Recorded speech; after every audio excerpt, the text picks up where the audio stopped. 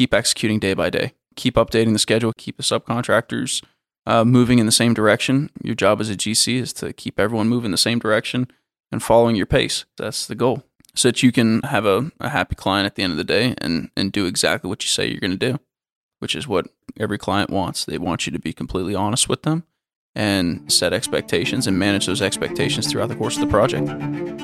Welcome to Friends of Build Magazine. I'm your host, Ted Bainbridge. I've been traveling the world and working in publications for 30 years. In 2016, we launched our first issue of Build Magazine, a publication dedicated to high-end home construction, renovation, and the innovative experts that make this possible. This podcast was created to have some fun and explore those who have taken on the challenge of building luxury homes in demanding locations. From navigating logistics in construction to excavating the earth, we want to learn more about these people and how their projects became cover-worthy. So sit back, relax, and enjoy the show.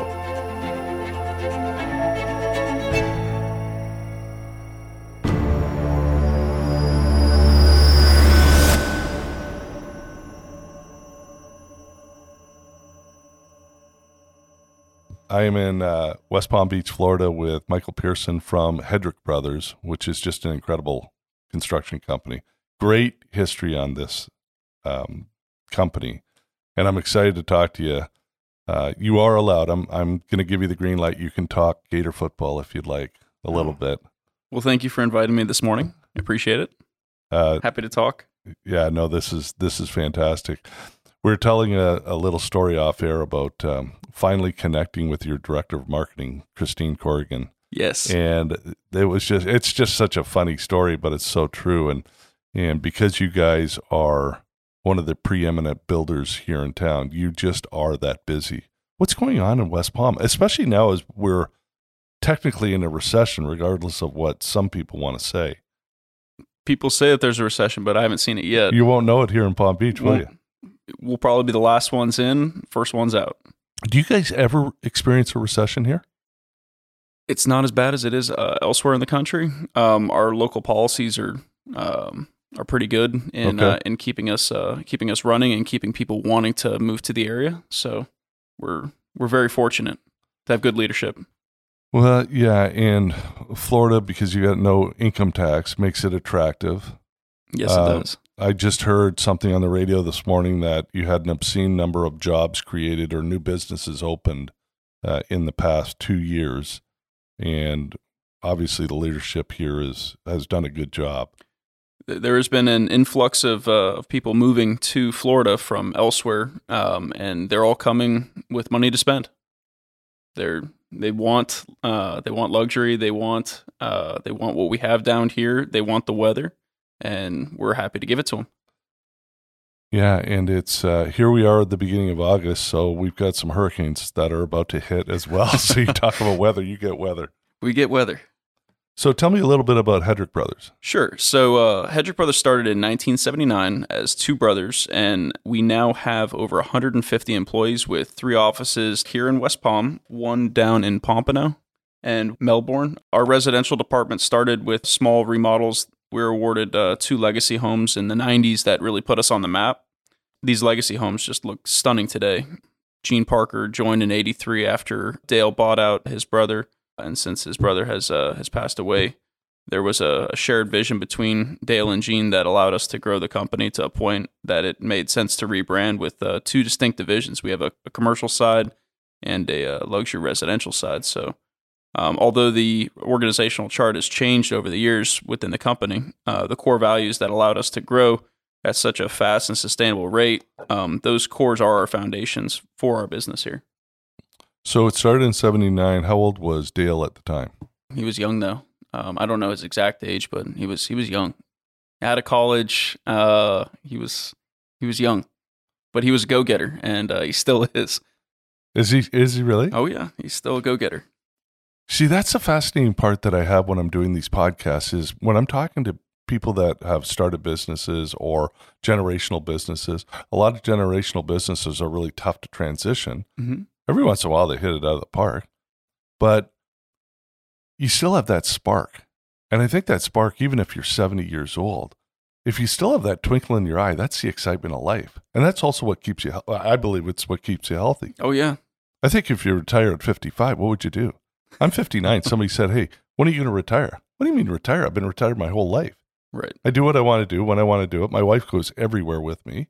I said, this is fantastic. You know, if you love what you do, you never work a day in your life. Look at Aerosmith or the Stones, right? That's right. I mean, those guys, they've got the best 401k in the country. There you go. I mean, other than me, a politician, those guys still make a lot of money in their 80s. Yep. I mean, it's just incredible. Gotta love it. That's the beauty of America. I mean, I told you when you and I were talking on the phone and when I was talking to Chris about doing this, the podcast really is about the American dream. Yes. And talking to these really cool businesses. And now, I mean, at 22, I can't imagine that Dale grew up with a silver spoon in his mouth. Christine's off air and she's shaking her head like no chance of that ever happening. No, he definitely worked for every dollar that he has. Yeah, it's just and look at the stuff that you guys build. So he started in commercial, and then what? Do you know what the impetus was to transition to residential? So there was a willingness and a desire to always grow the business. So I mean, they started by pulling toilets. I think is one of Dale's stories, and he'd be happy to share that with anyone that he was willing to do anything that was ethical for $1 in construction. That's how you learn. That's how you learn. And so he grew the business from a very, very small remodeling type business to what we are now, and we have over 150 employees. That's awesome. It's amazing. It's just awesome. So I did a podcast, I think it's my third podcast, and he really is just an awesome client. And this guy owns Mountain Land Design. His name's Dan Davenport. And Mountain Land Design is an appliance store, essentially in Salt Lake City. Okay. And they're in Jackson Hole, Sun Valley, Salt Lake, Park City, the mountain, high-end mountain town. Anyway, I talked to him. He was 21 when he started in the industry, and he and his brother used to carry up little apartment of refrigerators on their backs up the stairs to deliver them. Mm-hmm. He said, I delivered to a contractor a fridge. He had a T-top Pulsar, a Nissan Pulsar, and that you probably don't even know what that is, but it's just old school. And he strapped this thing to the hood of his, like he took the T-top off and he had it kind of cockeyed so he could get up to the contractor up in, 20 minutes away up in the mountains. Sure. And the contractor says, is that your car? He goes, yeah. You brought the fridge in that car? He goes, yeah. He goes, come here. I want to talk to you. We're going to do a lot of business. He goes, that's ingenuity. And, I'm sure Dale's got the same stories. Oh, yeah. Yeah, he's got plenty of stories. That's also what I love about this is another goal that I have in doing the podcast is to instill the work ethic and the American dream in the younger generation. Absolutely. I have a huge passion for letting kids understand the dream is bigger than it's ever been. Mm-hmm. But it's not going to get handed to you. You actually have to work for it. Yep. Everybody wants, my kids don't know how to ask girls out on a date. They just don't get it because they're afraid to hear no. And yet, if you talk to somebody who's built a business, they don't tell you about how successful and what a beautiful office this is and the projects we're working on. They tell you the stories about how I can't believe I got to where I am today because of the stuff. How do we make it? How did we make it? Yes. Or how did we get through the recessions? So yeah. 79, Dale started in the heart. That was the oil embargo. That was a brutal recession. Yeah. Yeah, we've seen You're a few. You're too young. You don't even know what it was. You probably weren't born yet. No, not at that point. No. All right. So you've worked for some pretty impressive builders. I know some of them because they're clients of ours, and they're awesome. Joe Beauchamp over at the Williams Group in Naples, and great guy. Dave Rogers at Newbury North, another great guy. Another awesome company. Great personalities, great mentors. So how do you get? Did you get lost? Coming to Palm Beach isn't bad, but it's the other coast. It is the other coast. How'd you get over here? So family. Oh, Yeah, all my family's over here. All of my wife's family's here. So it made sense. We were kind of on an island over there, so to speak. yeah. So it's good to be closer to family. Have a little bit of a support system over here. Do you have kids? I do. You see, you wanted a babysitter. You didn't want to have to pay for it. You wanted grandma and grandpa. Of course, it's better financially. So it couldn't have been very hard to get a job at Hedrick with the resume that you've got. No, it was actually interesting. I've applied here more than once. You've been rejected? I was back in, I think it was 2015 or something like that. So Okay. I have wanted to work for Dale and Gene and them for a long time, and they were a huge benefactor for the University of Florida, the building construction department there, and that whole college there. So they're very very involved. So I'd heard about them a long time ago. Did my research on them, and have been always looking at them kind of over the fence, so to speak. So, but all of those guys share a lot of the same things in common. So, an attention to detail, continual drive to produce projects of uncompromised excellence, and what fine builders strive for. So, few achieve it, and even fewer maintain that elite status. So, anyone could do what we do as a company, but few have the follow through to achieve it and continue maintaining those standards over the years. So, I've been very fortunate to have been given the privilege to work with a few of those companies that share that same mindset. Well, the guys in Naples I know fairly well, and they're incredible, and their cultures are incredible. Amazing. So, what's inspired you or challenged you with the culture of Hedrick Brothers? Because there's obviously a culture here that you don't start from nothing and get to 150 employees without having a pretty impressive culture. The job here is very challenging in and of itself. I mean, you have to perform at an elite status all day, every day on every project and everything you touch. It reflects not only on you but the team, everyone else. So Dale and Gene, they give us the tools to excel on all of it.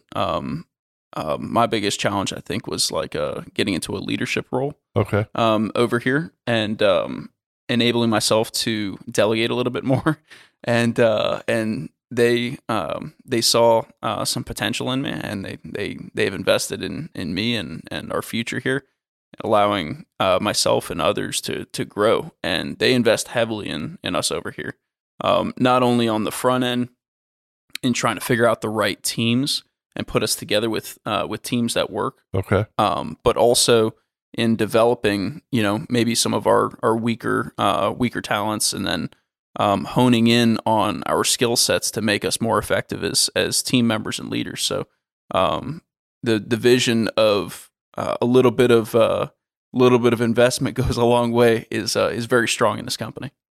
So when you say they invested in you, how is that? Oh, coaching, training. They do? Oh yeah. They spend a lot of money on making sure that we are top notch in all facets that they can possibly advance us in. I'm doing different kinds of training with people to advance not only my career but the company. The more effective I am, the more effective people below me are going to be, and the more effective that people above me are going to be. So where do you get the training? Is there a construction institute that has continuing ed, or? So we have mentors that come in.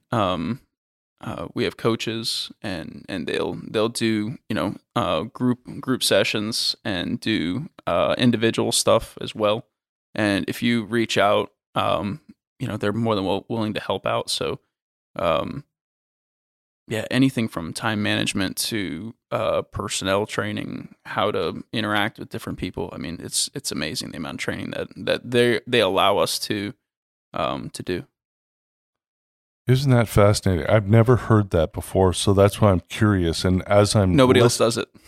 Well, no, and as I'm listening to you, I'm thinking, like my client at Mountain Land, he's got 140 or 150 people, and he's a very, very funny person, but his staff love him. Yeah. And I go, dude, how did you start with nothing and you got 150 people? He goes, I know, it shocks me too. You look around this building, we got 150 people, and there are no weak links. That's impressive. Everybody is strong, and everybody is handpicked.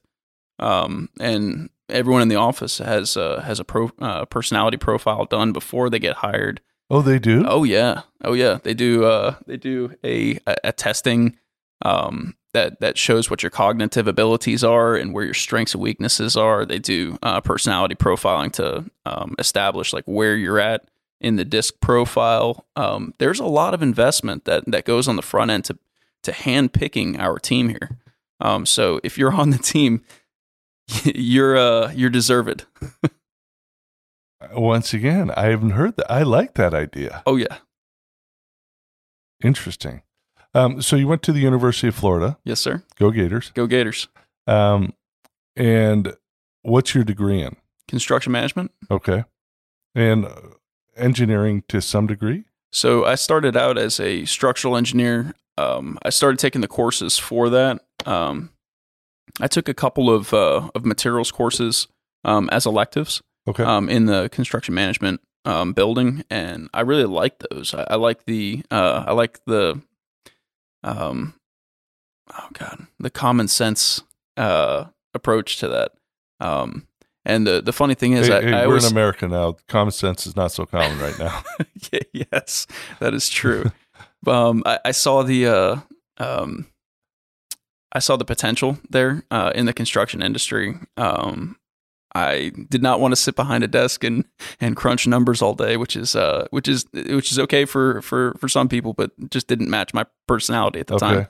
And I was looking at what they were doing. I was getting excited about it. So I took more courses.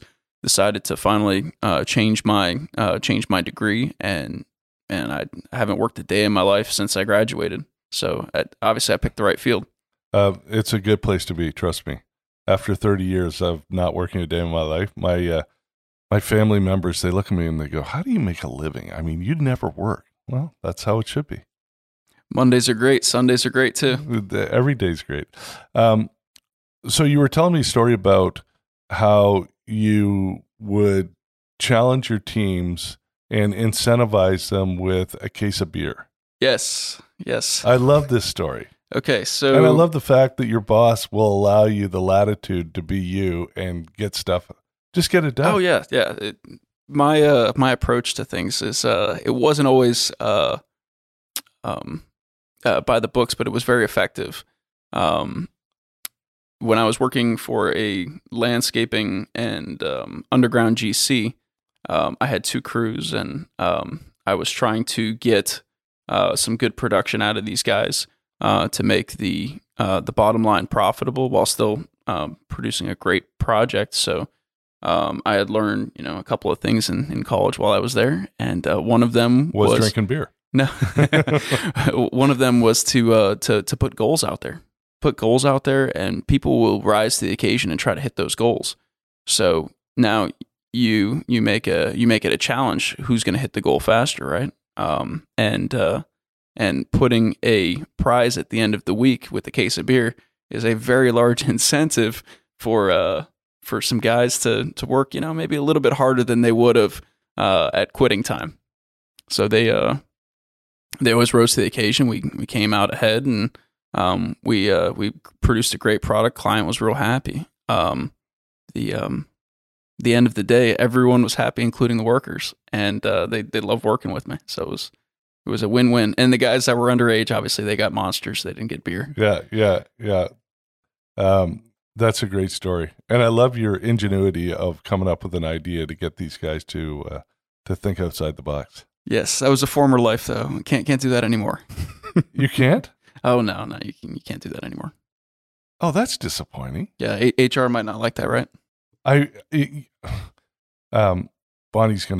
Bonnie is our publisher here, and she's listening to this, and she's tired of hearing it by now. But I was speaking of things that you can't do anymore. I was watching a YouTube video of Letterman, and he had Jennifer Aniston on there. Okay.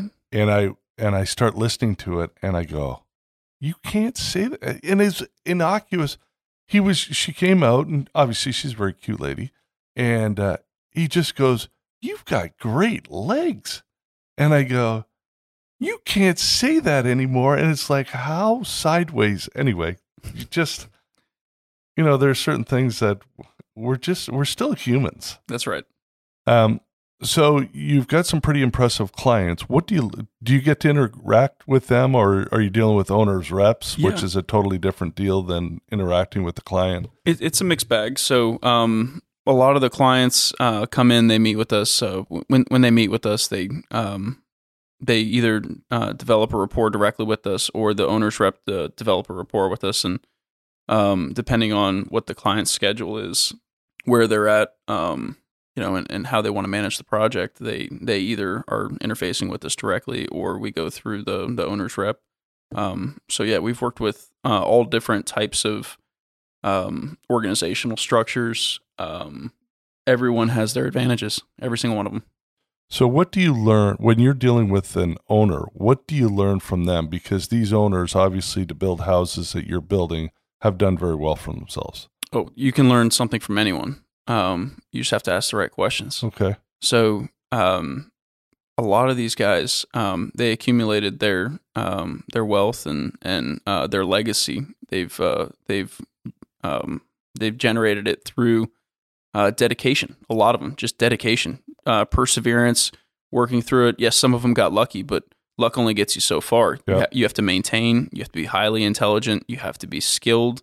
You have to have that desire and keep executing day after day, and be diligent on repeating successful practices. Yeah. Now, how do you do that without getting bored? Or is that the key? Do what I do. Do something different every day. I just find in talking with these people that have built tremendous companies or organizations, it's fascinating to hear how they are in love with the small details of what they do. Yes. And they don't overlook them, even though they can't get into the day-to-day grind of it, but they want to make sure that things are done right. Mm-hmm. So, we have clients that are really into the details. We're also really into the details. So we'll go as far as the clients want to go, and we'll keep going until they say, "All right, that's enough. You don't need to go any further on this. Talk to the interior designer, or talk to the architect. They'll fill you in with exactly what to do from here."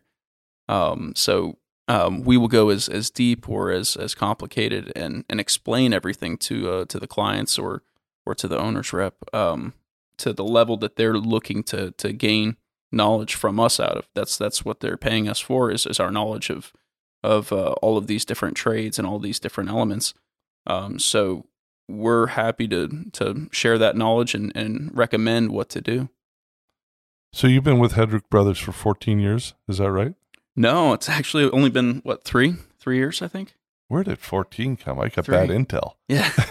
No, it's been about 3 years, but it's been just amazing working here. So what, over the course of your career, I mean, because in Naples, the quality of the builder is right on par with Hedrick Brothers. Mm-hmm. What have you seen? What's transpired with the homes that you're building? Like, what cool, whether it be technology's changed so much. Even from the standpoint of heating and air conditioning systems used to be, pretty mundane, but now they're super sophisticated. Right. And technology's changed them drastically. So, everything that we do is pretty, we have to be pretty discreet about it, because of the clientele. Yeah. So I can't go into too much detail on specifics on projects or anything like that, but, just in generalities, what the homes that you're seeing or some of the cool things you're doing, we don't need to know where or who, just, oh yeah. I mean, it's just kind of cool what's happening. I've done everything from, look into putting, car washes under houses to, discussions of, ballistic door I was systems. Say, have you done a shooting range in a house? All kinds of things. We've talked about all kinds of things with these owners. One owner, obviously I can't talk about it too much, but he said, "Well, the security package seems very, very expensive for this project." And I said, "Yes, it is. You were looking for, full protection around your home." Yeah. And he said, "Is there anything we could do to value engineer this thing?" And I said, "Well, I'm from Florida, and if you're worried about someone coming up to your car or something like that, you put a row of bougainvillea plants out next to where you're going to be parking and waiting for a gate to open. And I guarantee you that no burglar or anyone is going to try to get through that, and after they're bleeding, come and try to rob you." Those are the ones that stick you? with a very long thorn. I like your idea. So I think there was still a security package, but I don't believe it was as extensive. I mean, we have a lot of technology that we're working with in our houses, but a game changer that we've seen internally here at Hedrick Brothers is we've used the VDC department here. What's VDC? So they basically model the house. They take the drawings from the architects and the engineers and the design team, and they integrate all of these different aspects into a 3D model, so we can see where all the clashes are going to be ahead of time. And we've invested heavily in that. And in doing so, we're able to see issues before they become apparent in the actual construction process. They say if you plan a little bit, it goes a long way. Well, it's also a big cost savings to the client. A little bit of cost up front on modeling these houses and these large structures in the commercial sector, and you're saving thousands, millions of dollars sometimes in re-engineering and overcoming obstacles that otherwise probably wouldn't have become apparent until the actual execution. Okay, drill down a little deeper on this, because I'm trying to visualize it. And what does VDC stand for? Virtual design construction. So what they do is they'll take all of the CAD files and they'll basically merge them in on a 3D model. Okay. And like, for example, you'll see on screen. Okay. On screen, and you could fly through. It's not a printer that prints out and creates this model. It's you can fly through the system and see if there's any kind of clashes. So you can actually put the trusses, the webbing for the trusses, into this model, and then you can put the ducts for your AC into the model, and you can put your lighting cans and all of your HVAC grills and all of the boxes, the plenum boxes for those and everything like that. You could put that all into the plan and see where you have clashes, where one thing lays in the exact same space as another. And you don't know that by looking at a set of plans? Yes, you could in theory look at it and put it all together in your head, but we work at a very fast-paced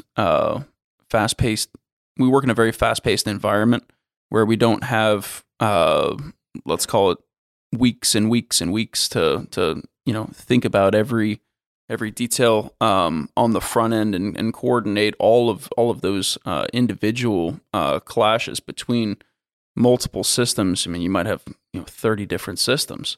Putting it in a model is a much more cost-effective way to see if you have clashes. Okay. And it takes the human element out of it. If you're able to see it on a computer and able to visualize where the clashes are by conflicting assemblies where it shows up red if they're in the same space, you can visually see. Oh, do they really? Oh yeah, and you could see as an outsider, not even a builder, you could see that there's going to be a problem at that location. Then it brings your attention to that area to be able to address the issue before it's an issue. Can you also, and this might be a really dumb question, but no questions are dumb.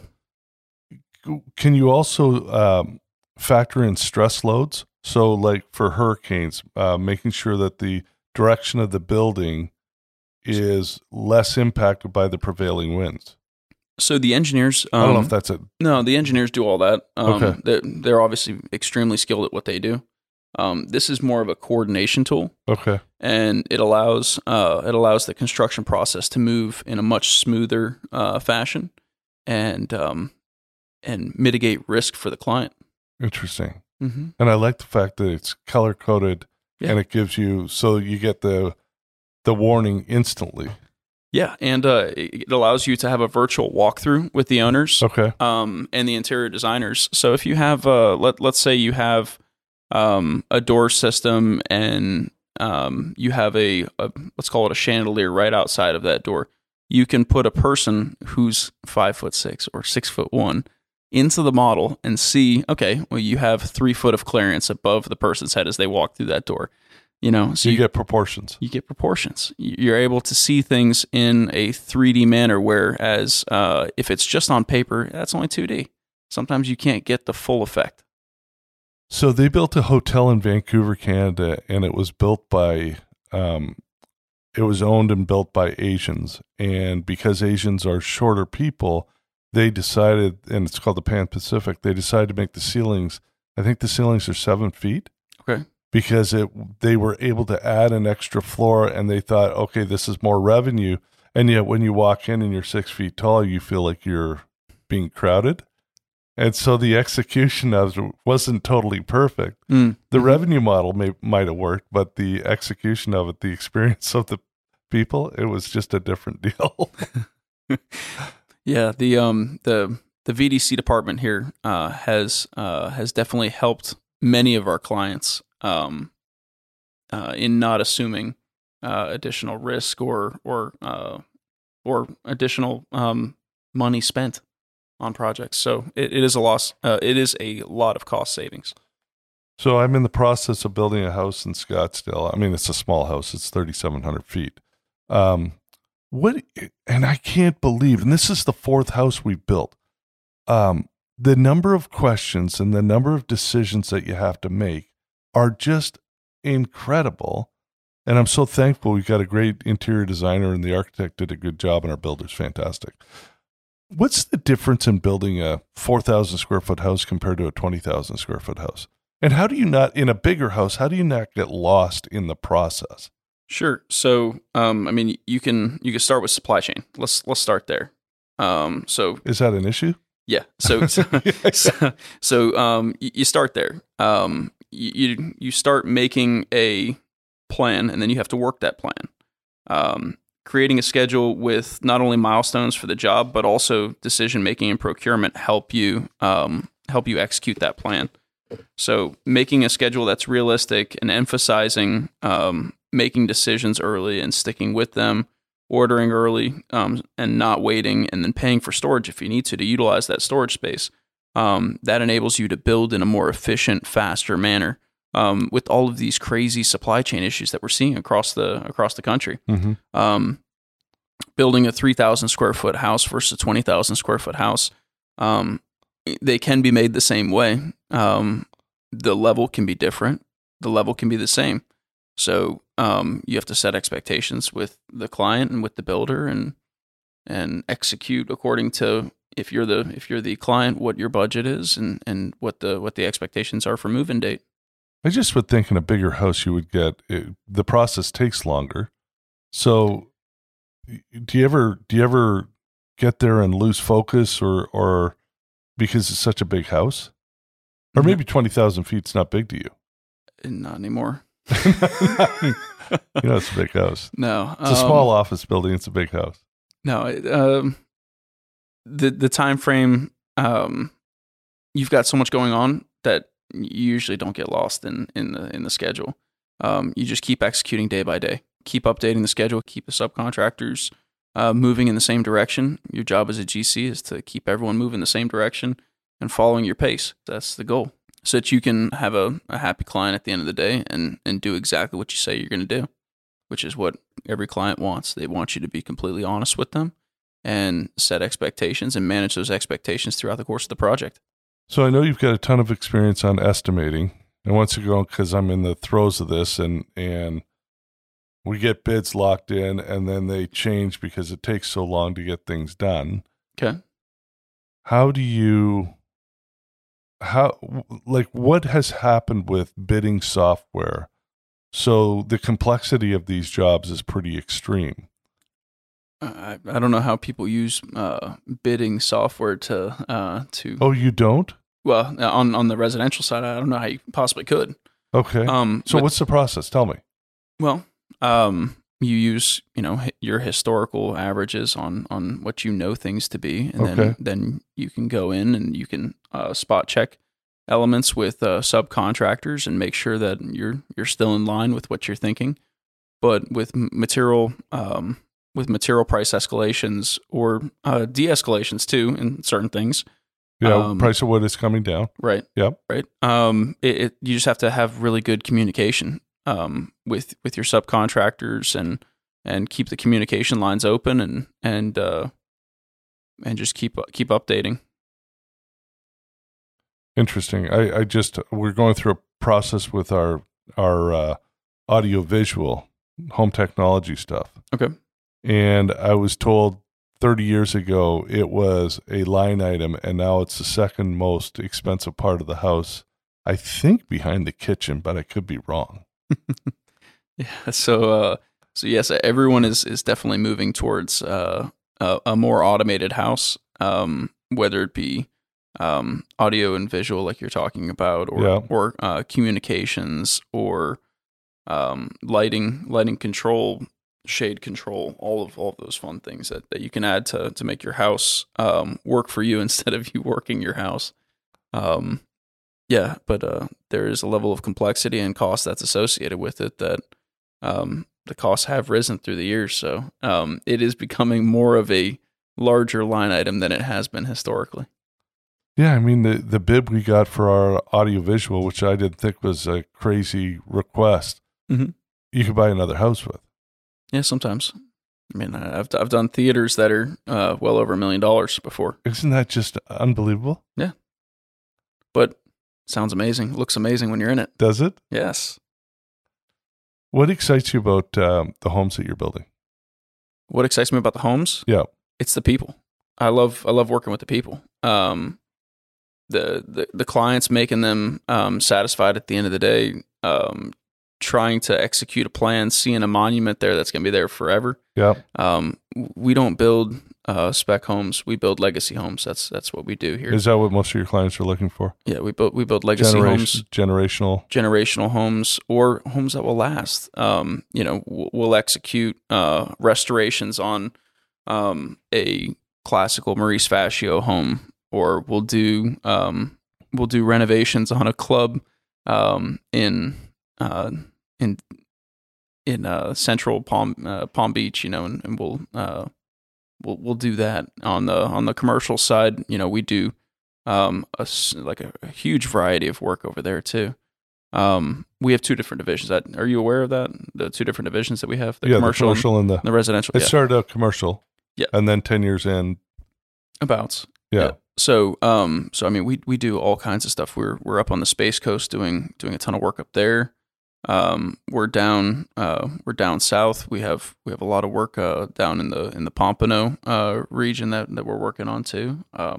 We're all over the place. We're developing teams. Is it tough to manage teams when they're that far away? The commercial side does it very well in all their different sectors. They have a great organizational chart, and they spend a lot of time thinking about how their organizational chart is developed and how they implement all of their personnel. The residential team, we have limited markets, so it might be a little bit easier for us to hit all of the sectors that we hit. We do fine equestrian work. We do luxury residential. We do renovations for certain clientele.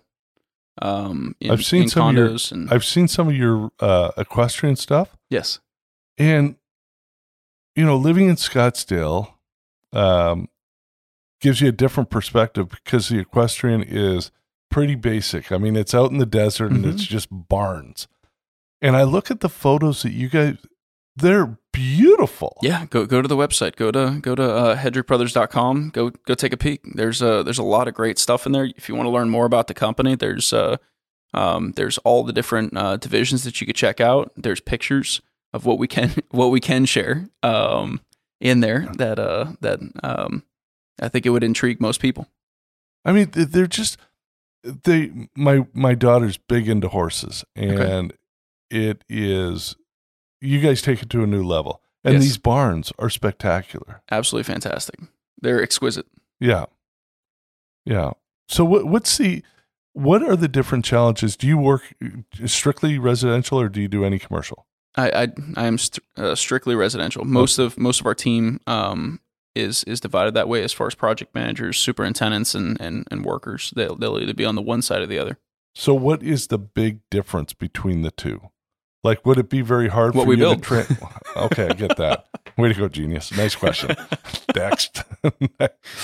Okay, but is it hard for you to take that knowledge from residential and convert it over to commercial? There's guys that are really good at commercial, and there's guys that are really good at residential. There's guys that can move back and forth, but I really enjoy the residential side, just like a bunch of the guys on the commercial side really enjoy the commercial side.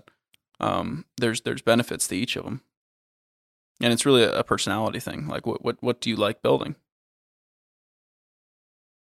I think I'd like building expensive homes.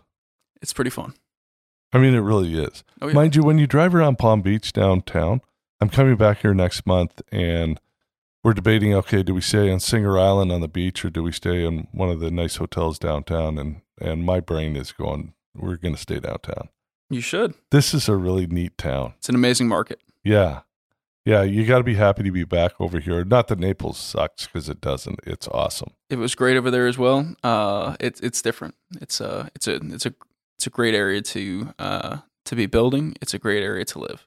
So what trends do you see happening in the next 5 to 10 years? Well, you're already seeing people really concentrate on what their lifestyle is going to be like in their home, right? Whereas before they weren't really concentrated on the indoor-outdoor space as much. Now everybody is thinking about what that indoor-outdoor space looks like, how they're going to be living in their life, how they're going to be living in their house, and how they're going to be enjoying their property. Is that through COVID, because we were stuck in our houses for 2 years? I think so. I know several of the builders said people were downsizing the size of their homes before COVID, and since COVID hit, they go, the heck with it. We can't go to Europe or Australia or wherever, so we're just going to build bigger houses. Well, I mean, everyone that I know wants to make their house their paradise now, their little sanctuary. So people are definitely investing more in what they care about in their homes and not waiting until later, because, you don't know. How often are you amazed with something that you guys are building in a house? How often do you go, damn, that is cool? So I used to be amazed more often. Now I've seen a lot of the stuff that you can do. Yeah. Not saying that I've seen everything, but I've seen pretty much everything. So you're 34 years old and you're jaded already. That's not good. That's not good. No, but you got to be a little kid the rest of your life. I do get excited. There's a lot of excitement, but it's not a lot of new ideas that are out there, like for completely different concepts that I just have not seen before. Okay. The people that I've worked with and the people I've worked for, just like the company I work for right now, we've done amazing things, like things that most people won't see in a lifetime. Things that amaze me. The quality of the work, seeing it when it's done, you can appreciate it. So that is amazing in and of itself. But different things, that doesn't amaze me. It's just the quality mostly now. The wow factor of doing a certain thing has kind of waned a little bit. Okay. Now it's the execution and how did they do it good, and what can we improve on next time? Yeah, I was going to say what challenges you every morning, but you just answered that question. Yeah, what can we do better? What can we do better next time? And leadership over here has that same mentality. Those guys, okay, so we did an awesome job. How do we do it better? How do we do it faster? How do we do it more efficiently? How do we make the client happier? So what are you, I mean, you're 34, so your life's just getting going. Yes. What's it feel like to drive around and go, I built that. I built that.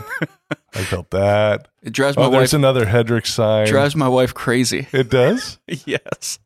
So I used to drive people around town, and they would say, so what do you do actually?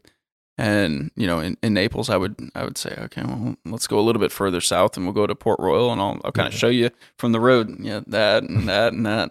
Over here, I don't do it as much because no one wants to ride in the car anymore. So, it feels really good seeing things that will stand the test of time. It feels pretty good. All right, so you're working in these incredible houses, and this is a bit of a loaded question. Okay. Are you in the thought process of building a house for yourself? So I had been doing a renovation for about 2 years on my own house, and that was fun. It was a 2-year renovation? Oh yeah. Did you strip it to the studs? Yes, in a lot of the rooms, yes. I mean, that's a long renovation. Yeah, so I would take it piece by piece. Okay. Piece by piece. You must have a very patient wife. She's amazing. She's amazing. Okay, so tell me about what you're doing to your house. I had replaced all of the exterior siding on my house. It was all cedar, board and batten. Yeah. And I replaced that with stucco on the outside. I had redone both of the bathrooms. I mean, all of the interiors had changed. Did all the millwork on the inside for bases and moldings and all of that in the on the guest wing of the house, and new lights everywhere, new plumbing in the bathrooms, new AC systems and ductwork, and all of that fun stuff. So often I'll ask a builder, like I've got an incredible architect in Vegas, and I go, "Hey man, what's your house like?" He goes, "My house?" He goes, "I live in a 2,700 square foot tract home." Yeah. He goes, "I don't live in one of these homes. I don't have time to do that." No. He goes, "Seriously, I'm the cobbler who has no shoes." Yes. Yeah, and you'll see a lot of builders like that, by the way. I know. Yep. I know. My builder, same thing. I said, "What's your house like?" He goes, "My house is really super average." You would drive by it and not even think twice. And I go, "How do you not get sucked in when it's like working in the clothing business. You have no money, but you have you're the best dressed person. How do you not get sucked into wanting to tinker and play with your house all the time?" So you consistently look at quality, right? That's as a builder, you're consistently looking at quality, and that was actually something I think we talked about before this interview a little bit. You're consistently looking at quality, but you have to know when to shut it off. So I used to speak up and on what I would have done differently, but with experience and a little bit of wisdom, I wait for specific questions to be asked nowadays, and then elaborate to the inquiring people based off of what their level of understanding is, if they want feedback. So, I mean, you're in the industry, a father-in-law will ask you, "What do you think?" You ask them very specific questions. You're with your parents and they ask you, "What do you think?" You give them a very specific answer, and then you ask, "What else would you like to know?" You have to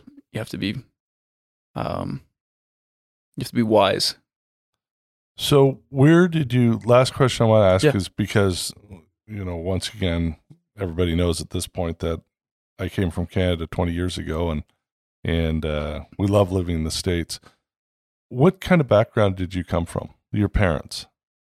So, my parents were very, they're very hardworking people. My mom had incredible drive that motivates her to pursue any passions in work, and a desire to learn that allows her to continue to grow. She's from Cuba. Okay. So I'm first generation American. Same deal. Yeah. Yeah, so my parents always emphasized the importance of good mentoring as well. Not only in mentoring, acquiring the knowledge, right? Yeah. But also disseminating that information onto people, so that your legacy kind of moves on a little bit too. Desire for high quality output, right? That's another big thing that was important to my family. Yeah. Even though I chose my own path and share I share a desire for that same quality, which allowed me to seek employment with Hedrick Brothers. So my personality doesn't allow me to be accepting of low quality. So you don't know what it takes to achieve high quality until you've actually done it. Most people think they know the definition of quality, but quality only comes from one thing, and that's quality is never an accident. It's always the result of intention, sincere effort, intelligent direction, and skillful execution. It represents the wise choice of many alternatives. And if you're wondering where that came from, that's above the water cooler here at Hedrick Brothers Construction. Is it really? It is. It is. Okay, so when we're finished, you're going to have to take me to the water cooler. Yeah, we'll go grab water. Yeah. So takeaways for young people would probably be to seek mentors with that same quality mindset, learn from them, ask questions, gain the knowledge, and then continue to share that knowledge with other people. Learning that art of asking questions will allow you guys to rise in your career faster than everyone else around you. Always be curious. Always be curious. And what about your dad? So my dad always had a very easygoing mindset. Never took anything home with him as far as work or anything like that. He would do studying and stuff like that on his own, and so he was a very intelligent. Well, he still is a very intelligent man, right? But he would keep his life and at work and at home a little bit separate, which I was able to learn from as well, which is good. Are you good at doing that? Yes. Yeah. Don't even know what that's like. It works, but I could turn it on in a second's notice. That's awesome. Turn it back on, turn it off, turn it on, turn it off. When I'm at work, I give 110%. When I'm at home, same thing, 110%. You can turn your phone off? No, never. The phone doesn't go off. Oh, okay. That's why I said it could turn right back on. Okay. If that thing rings, I'm on it. Well, I appreciate your time. Absolutely. I appreciate Hedrick Brothers, getting to know you guys and learning. I am curious about the water cooler. Yeah, we'll go walk over there. I'll take a picture and we'll post it on Instagram this afternoon. That's Excellent. Great. Excellent. And to Christine for having the faith and hanging in there, because we came out a little late in Palm Beach, but our attitude was we wanted to make it right. Yes. As opposed to just finishing it because there's a deadline and you have to finish it, mm-hmm. and then you stare at something that you're annoyed with.